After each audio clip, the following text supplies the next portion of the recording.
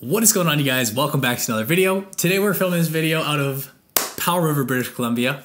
I'm joined with Dad. I guess I'm joining you today. You are. It's so nice. Brandon and the family is up visiting us, and we are reviving one of the most popular series on our channel that we haven't done for a long time. It is the Stock Battles. It's been a while since we've done Stock Battles, but this is the series you guys know where we basically both pick a stock that we're liking at the moment. You guys vote down in the comment section below which one you prefer, which one gets your vote. I say let's get after it. There's a lot of stocks we could be talking about right now with the markets since our last stock battle. But let's dive in. I'll kick things off, guys. If you enjoy, give this video a thumbs up.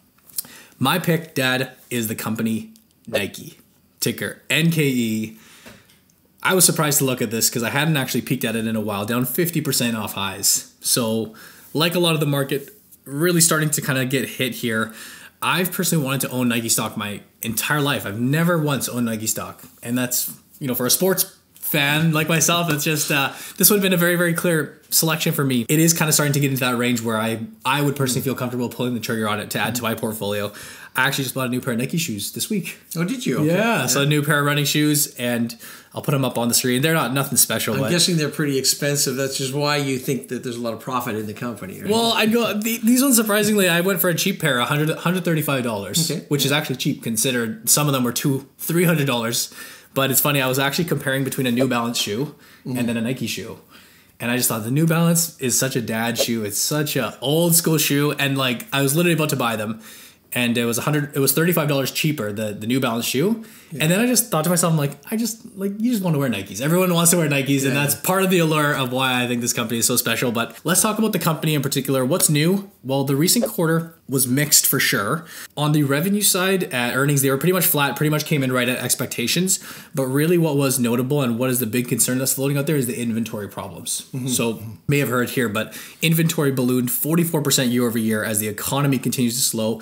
Of course, this isn't just Nike specific, but this was really what I felt to be quite notable out there. Really looks to be a point of concern right now. Even announced that they're going to be dropping prices to kind of offload some of this overstock that they have. This to me is very much a short-term concern. That's kind of what I want to talk about. Why I like Nike. There's kind of you think long-term, you think this is very much a short-term blip because in general, Nike's a company that I've never had concerns about when it comes to the balance sheet. Nothing concerning on the long-term debt side. This is just an overall very well-run company.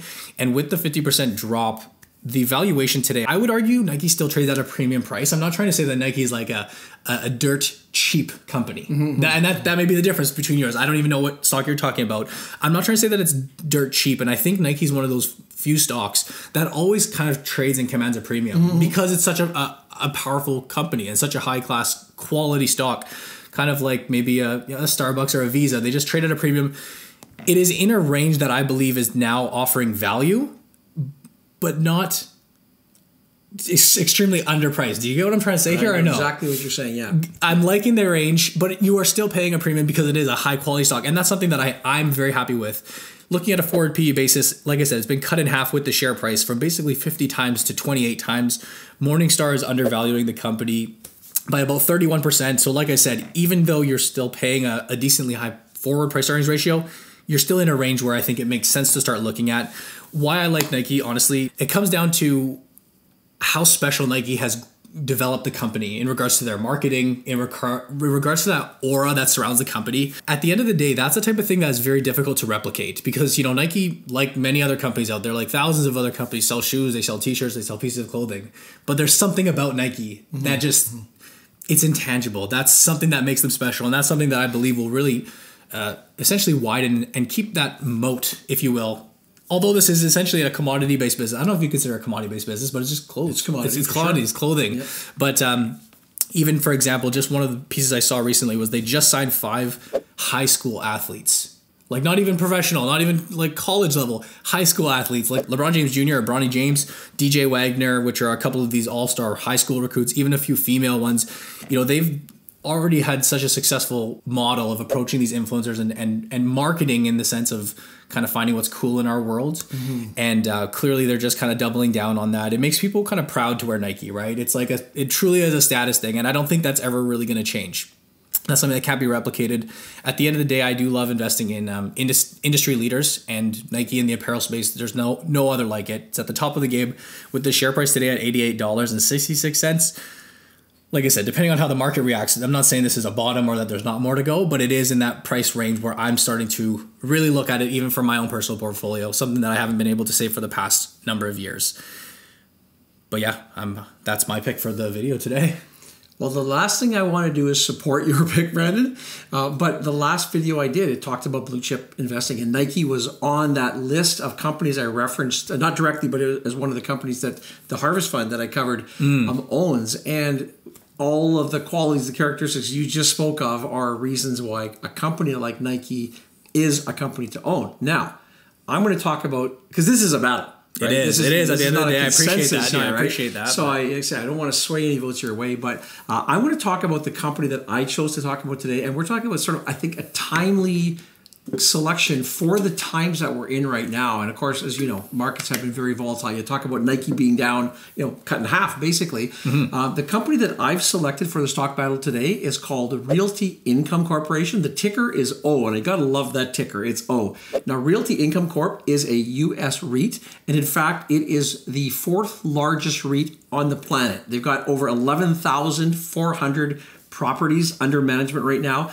78% of their revenues come from non-discretionary or low price point entities or businesses. And that's really critical when I talk about times that we're in today. We're looking for stability. We're looking for reliability. 94% of their total rent is resilient to market downturns. We're going to look at how they've reacted in recessions over their history. And a lot of people, myself included, are saying, hey, we may be on the verge of a recession. Or a lot of people are saying we're in a recession right now. So I'm looking at the battle right now as this may be a time to pick up on this company. When we look at REITs, the first thing you got to look at is the quality of the assets that they hold, because you want to get paid. Just look at this list here, the top 20 clients that they have. A lot of these names like Walgreens, Dollar General, 7-Eleven, Dollar Tree, FedEx comes in number 5, and you can see on down the list all of these contracts here. Very, very stable companies securing rents. When you look at the diversity across industry, grocery stores, convenience stores, dollar stores, and even those are the top sectors they operate in, but you can see down this list a lot of good, strong industries that they rely on. From a credit worthiness perspective, let's look at their credit ratings, and we can see they are actually one of only 7 S&P 500 REITs that have 2 A3 or A- ratings or better by Moody's, S&P Global. And you can see their debt load that's coming between now and 2033. Very well spaced out. Nothing that would be, even if we hit a hard time right now, nothing that's going to really hurt them from a debt perspective. They're going to be able to make the payments. Now, this is what I sort of touched on earlier about recessionary times and getting paid. When you look at the occupancy, you look at the people, you look at the payments that they've been receiving during these times. Their portfolio occupancy, even if we go back to the tech crash back in 2000, the credit crisis 2008, the COVID event in 2020, during those times, I believe it was around 96% was the lowest that their occupancy fell. So we always hear in these tough times about, people are fleeing and they're not going to be using businesses anymore or offices. Well, this is a pretty good example of the staying power that this company has. Quick talk about their dividend here. They're currently yielding an attractive 5.3%. They've had 628 consecutive months of paying that distribution. So that's 52 plus years, 100 consecutive quarterly increases in that dividend. So there's actually, they've had 117 increases since 1994. It is part of the S&P 500 dividend aristocrat group. And we all know, for those of you who invest in dividends, that's something that it says a lot about a company and the staying power that a company has.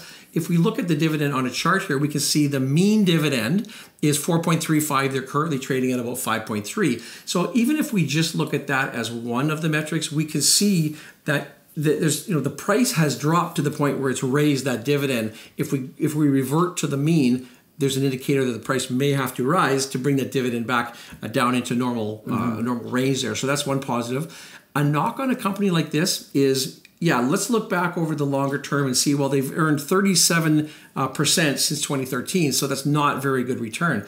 If you're looking just at the price, yes, but of course a company like this distributes a lot of its earnings out as distributions, as dividends, and so we can see in a case like this, if you overlay the total return, it's 121% over that same time period. Now, I'm going to address a concern. I know a lot of you are saying, If you know the company, they have a payout ratio currently of 325%. Boo. So, yeah, boo. I mean, are you nuts? All kinds of thoughts as to why would you invest in a company that, the payout ratio is 300% plus. This is a REIT. And as most of us know, as a lot of us know, you don't measure the payout ratio on an earnings ratio. In a company like this, in an entity like this, because of the way that accounting works, you use funds from operation or adjusted funds from operation because of all the depreciation, the amortization that an entity like this undertakes. So when you look at an adjusted funds from operation chart, which is represented here by the gold line, you can see that there's $3.90 a share in that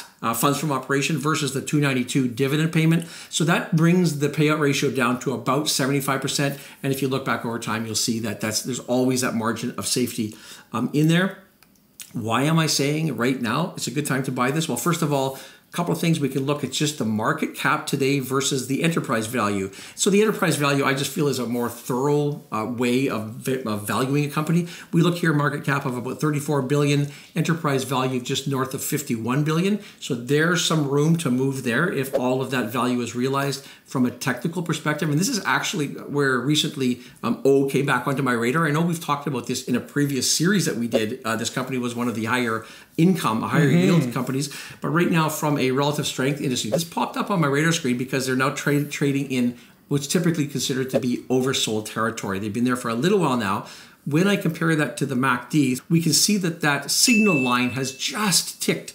As a crossover there. And just a quick, short little time period here, but when we look back earlier in the year, we see two previous occasions where we've seen exactly the same thing. We've seen that RSI come down, we've seen that MACD crossover and that signal line there. So that's just a sign that maybe, again, we're at a time where it's optimal to buy this. From a price target perspective, the Wall Street is saying, well, there's about a $72 price target on this. It's trading at that 60-ish. So there's some upside potential that right there, right now. When I look at today in the environment that we're in economically, we look at safety, we look at reliability, we look at predictability. I think that for this stock battle, I love Nike, don't get me wrong, but for the battle purposes here, I think O is the way to go this time around. So thoughts, Brandon? O is the way to go. I like that little thing that you said there. Yeah, that's a great pick. What I'm thinking this entire session here, Dad, was, technically I'm on vacation right now. Mm-hmm. And I thought we were going to prepare a short little brief video. So I just had a few notes. You came in with all the guns blazing so that you could win this battle. But well, just FYI, I'm sort of on a permanent vacation. Okay, so right? Fair enough. That's fair enough. No, yeah. That's jam-packed with great info there, and there's not really a single thing I would argue with. And as you mentioned, we've touched on or realty income on the channel in the past because we are big fans about it. And I would say we touched on it. We did a series on dividend yield or high dividend type building a dividend portfolio. I believe it was. Yeah, and we should put a link up here probably for that because that's something that if you're interested in, go back and review it. And there's some great information there. O being one of those. But anyway, that's neither here nor there. We're talking about this. So your vote. Yeah, your vote will really tell us what counts, but I do really like the pick, Dad, just to be clear. Thanks. So I think they're both too nice to each other, eh? Yeah, I like yours, you like mine. Hey, maybe we'll make it easier for them. Why not buy both? And place your vote for both if you like them. And they complement each other. Yeah, I hear Ava bouncing around all day. Oh, God, can you get her? And here she comes. Thank you for bringing your family up here for this this little couple for the weekend. We had a bit of a hiatus, with the new worlds that we live in with the stock battle and the joint videos. And so hopefully, for those of you who said during the time off, we want another one of those videos, here you go. So look forward to seeing your votes for Realty Income Corporation. Yeah, right. And Nike. Well, yes. Well, good. That's it. That's a wrap. If you guys appreciate the content, like you said, just keep dropping thumbs up. And if you want really good steady income to look after your family, then vote for Nike. Okay. Bye, awesome, everybody. guys. Thank you. Thanks. Bye-bye.